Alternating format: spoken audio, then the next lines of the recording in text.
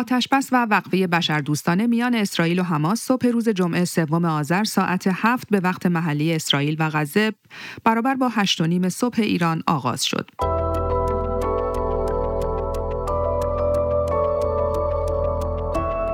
سلام، توبا زکی‌پور هستم و در این برنامه دیدگاه شما را همراهی می‌کنم. بر اساس توافق آتش‌بس اسرائیل متعهد شد در این مدت دست کم هر روز 200 کامیون کمک به غزه برسد. اسرائیل اصرار دارد که توافق آتش‌بس با حماس شامل تعهد طرف مقابل برای فراهم آوردن امکان بازدید صلیب سرخ از گروگان‌های باقی مانده در غزه است. اسرائیل پیشتر تأکید کرده بود بر اساس توافق حماس پذیرفته است که اعضای صلیب سرخ نیازهای دارویی گروگان‌ها را به دستشان برساند. بر اساس این توافق قرار است 50 اسرائیلی ربوده شده با 150 زندانی فلسطینی مبادله شوند. برای بررسی جزئیات این توافق و دورنمای تحقق آن در این برنامه دیدگاه با حسین آقایی کارشناس امور بین‌الملل از ترکیه همراه می‌شویم. آقایی، این آتش‌بس در چه شرایطی به دست اومده و چطور امکان پذیر شد؟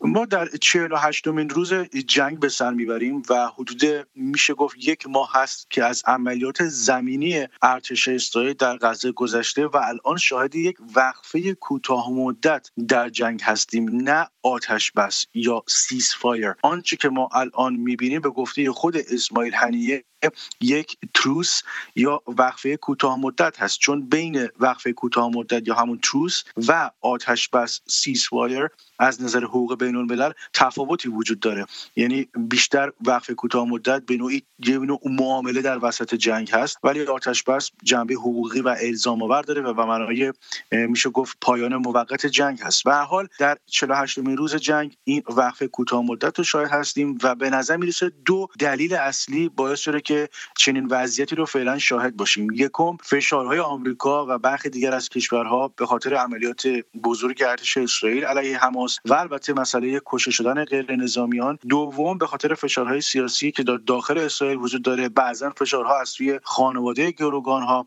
و برخی دیگر از احزاب سیاسی علیه دولت نتانیاهو و به نوعی باعث شده که دولت اسرائیل هم تشخیص بده که باید گروگان‌ها رو هر تعدادی که ممکنه آزاد بشن و این توافق رو انجام بده. انگیزه حماس هم از این که تن بده به این وقفه این هستش که بیاد به نوعی با این وقفه کوتاه مدت، حالا هر روز باشه، حالا فعلا 4 روز هست، بیشتر بشه یا اینا دقیقا مشخص نیست، بتونه اون مومنتوم یا تکانه و شتاب عملیات زمینی ارتش اسرائیل رو بگیره و القا بکنه که اسرائیل مجبور به پذیرش آتش بس شده. و انگیزه اسرائیل هم این هستش که تعدادی از این گروگان‌ها رو تحویل بگیره، شرایط رو در داخل مقدار مساعد بکنه که عملیاتشو در بعد از این مدت ادامه بده، فشارها رو کم بکنه یا دفع بکنه، هم در داخل هم در بعد بین‌المللی. کمک‌های بشردوستانه برسه به غزه از جمله آب و غذا و اونم کمک میکنه به تلطیف فضای بین‌المللی برای اسرائیل و حتی خودش رو اسرائیل به نوعی پایبند به قطعنامه اخیر شورای امنیت بکنه که خواستار وقفه فوری در جنگ شده بود. آقایی، اسرائیل در آستانه آتش‌بس یا به گفته شما همون وقفه کوتاه مدت دوباره از انفجار یک تونل در نزدیکی بیمارستان شفا خبر داده. چقدر فکر می‌کنید ارتش اسرائیل تا الان به اهداف خودش در جنگ دست پیدا کرده به نظر شما؟ ببینید، تحلیل دقیق درباره این که چقدر اسرائیل تا الان موفق شده که به اهداف راهبردی خودش در جنگ برسه نیازمند این هستش که زمان بیشتری از این عملیات زمینی ارتش اسرائیل بگذره و تو این بازه زمانی 48 روزه که از جنگ گذشته نمیشه به طور دقیق ارزیابی کرد که آیا واقعا اسرائیل رسیده به اون اهداف راهبردی خودش یا نه، چون اهداف راهبردی که اسرائیل تعیین کرده برای خودش نیازمند گذشت یک بازه زمانی مشخص بین 3 ماه تا 5 ماه هست. ولی آنچه که شواهد داره به ما میگه این هستش که الان که داریم صحبت میکنیم حماس عملاً کنترل نوار غزه رو از دست داده. تا قبل از 7 اکتبر سربازان اسرائیلی در نوار درباره غزه حضور نداشتن، ولی بعد از 7 اکتبر سربازان اسرائیلی حضور نظامی بسیار چشمی و پررنگ در غزه دارن و عملاً حماس کنترل غزه رو دیگه در دست نداره، به خصوص در بخش‌های شمالی. و از لحاظ نظامی هم میشه گفت تا حدی حماس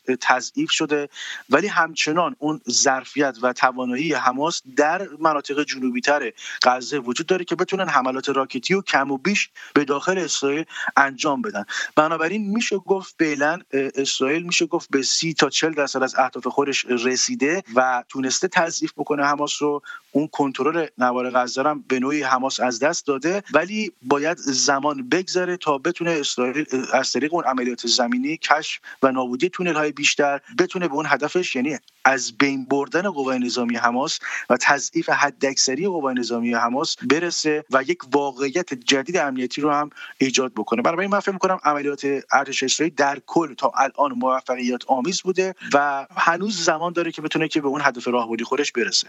چقدر ممکنه این آتش‌بس موقت به رهایی گروگان‌ها بیانجامه آقایی؟ ببینید فراموش نکنیم که آزادی گروگان‌ها هم بخشی از اهداف راهبردی اسرائیل بود. اسرائیل 3 هدف راهبردی رو برای خودش تعیین کرد در ابتدای عملیات زمینی. یک، از بین بردن قوای نظامی حماس یا تضعیف حداکثری اون، دوم آزادی گروگان‌ها و سوم ایجاد یک واقعیت امنیتی جدید در غزه. و الان این آزادی گروگان‌ها هم بخشی از هدف راهبردی اسرائیل هست و باید منتظر بود که در عمل دید این توافق وقفه کوتاه مدت از نظر آزادی گروگان‌ها و اصرار چقدر طبق برنامه و دقیق پیش خواهد رفت. اگر اتفاق خاصی نیفته، به نظر میرسه که در طول 4 روز آینده هر روز حدود 10 تا 15 تن از اصرار یا گروگان‌های اسرائیل رو حماس آزاد خواهد کرد. از اون طرف هم اسرائیل حدود 300 زندانی فلسطینی و اصرار رو آزاد خواهد کرد. گفته میشه که در 5 مرحله این در واقع تبادل زندانیان و اصرار صورت میگیره. حماس گروگان‌های اسرائیل رو تحویل صلیب سرخ جهانی خواهد داد و صلیب سرخ جهانی در فاز اول اونها رو تحویل ارتش اسرائیل خواهد داد. در فاز دوم این گروگان‌ها مورد مراقبت آزمایشات و مراقبت‌های پزشکی قرار می‌گیرن. در مرحله سوم با خانواده‌های خودشون در مکان‌های مشخص دیدار خواهند کرد. در مرحله چهارم مقامات دفاعی و بهداشتی اسرائیل تصمیم می‌گیرن که بتونن یه سری چک‌هایی رو انجام بدن روی اونها از نظر در واقع پرسش و پاسخ‌های برای دستیابی به یک سری اطلاعات جدید و در آخر اونها تحویل خانواده‌ها داده خواهند شد. بنابراین فکر می‌کنم که هنوز باید منتظر باشیم ببینیم که از هر دو طرف چقدر به صورت دقیق طبق برنامه این گروگان‌ها آزاد خواهد شد، ولی به نظر میرسه که این امر اگر اتفاق خاصی نیفته صورت بپذیره. آقایی به نظر شما میشه امیدوار بود که در روزهای آینده این در واقع وقفه کوتاه مدت به یک آتش‌بس پایدار و طولانی مدت تبدیل بشه؟ بسیار بسیار بعید به نظر میرسه با توجه به واقعیت میدانی که ما الان شاهد هستیم و با توجه به اینکه اسرائیل همونطور که اشاره کردم یک سری اهداف راهبردی مشخص رو برای خودش تعیین کرده و چون اهداف راهبردی که اسرائیل تعیین کرده یعنی از بین بردن و یا تضعیف حداکثری قوای نظامی حماس رو ما داریم، بعید به نظر میرسه که ما شاهد یک آتش‌بس دائمی یا طولانی مدت باشیم. اساساً از نظر راهبردی و نظامی پذیرش هر گونه آتش‌بس دائمی یا طولانی مدت به معنای میتونه شکست راهبردی برای اسرائیل تلقی بشه، چون به هر حال اسرائیل یک سری اهداف راهبردی رو مشخص کرده و باید بهش برسه و این از طریق آتش‌بس و وقفه کوتاه مدت انجام پذیر نیستش. از نظر راهبردی هم همین 50 تا 80 گروگان هم آزاد بشه برای اسرائیل میتونه امتیاز مثبتی باشه، مشروط بر اینکه دولت نتانیاهو بتونه بعد از وقفه ایجاد شده عملیات زمینی رو ادامه بده و در کوتاه‌ترین زمان ممکن به یک پیروزی مشخص دست پیدا بکنه. ولی اگر بخواد این وقفه ها ادامه پیدا بکنه و حماس استفاده بکنه از این اهرم گروگان ها به بهانه اینکه هر زمان بخواد گروگان بیشتری رو آزاد کنه، مومنتوم عملیات زمینی ارتش اسرائیل رو بخواد بگیره، به نظر من این برای خود اسرائیل مشکل‌زا خواهد بود. خب اگر این آتش‌بس موفقیت آمیز باشه، چقدر فکر می‌کنید شرایط رو برای رسیدن به صلح یا یک آتش‌بس دراز مدت فراهم می‌کنه؟ و دیگه اینکه جمهوری اسلامی چطور به این آتش‌بس نگاه می‌کنه و آیا فکر می‌کنید که در عمل به پایدار موندن اون کمک می‌کنه؟ ببینید یک نکته رو اشاره کنم که مهم هست. ببینید دولت اسرائیل تو خود این قضیه آتش‌بس موقت یا وقفه کوتاه مدت هم موافقت کرده که در صورت موفقیت آمیز بودن این به ازای هر 10 گروگان دیگه که آزاد بشن 1 روز به وقفه عملیات نظامی خودش می‌افزایه. این تاکتیک خوبی برای اسرائیل، مشروط میتونه هم خوب باشه هم به ضرر اسرائیل باشه. خوب میتونه باشه برای اسرائیل که بتونه در کوتاه‌ترین زمان ممکن بیشترین تعداد گروگان رو بگیره از حماس و کارت گروگان حماس رو بی‌اثر بکنه. میتونه به ضرر اسرائیل باشه اگر حماس بخواد دائما به بهانه آزاد کردن گروگان‌ها باعث وقفه‌های متعدد در عملیات نظامی اسرائیل بشه. بنابراین این پیچیدگی‌ها رو باید به این مسئله در مورد این مسئله بهش دقت بکنیم و نکته این هستش که باید فاز نظامی جنگ به یک مرحله‌ای برسه تا بتونیم ما این دورنما رو متصور باشیم که بخوایم به یک صلح پایدار و دراز مدت برسیم. به نظر من در کوتاه مدت و حتی میان مدت دستیابی به یک صلح پایدار و یک آتش بس دائمی میسر نیست. واقعیت‌های نظامی ابتدا باید شکل بگیره و اسرائیل به اون اهداف راهبردی خودش یا میرسه یا نمیرسه. در هر دو حالت باید منتظر بود که اون واقعیت نظامی خودش رو نشون بده و بعد میشه در مورد دستیابی به صلح در واقع تحلیل کرد و حدس زد. ولی من فکر نمی‌کنم که در کوتاه مدت و میان مدت چنین دورنمایی رو بشه متصور بود. جمهوری اسلامی اما تمام تلاش خودش رو خواهد کرد که از طریق عملیات جنگ روانی و فریب راهبردی رسانه‌ای این برداشت رو القا بکنه که این یک آتش بس هست و اسرائیل ناتوان از ادامه عملیات زمینیش به یک آتش بس تن داده و عملاً حماس تونسته اسرائیل رو شکست بده و در این حال هم تلاش میکنه که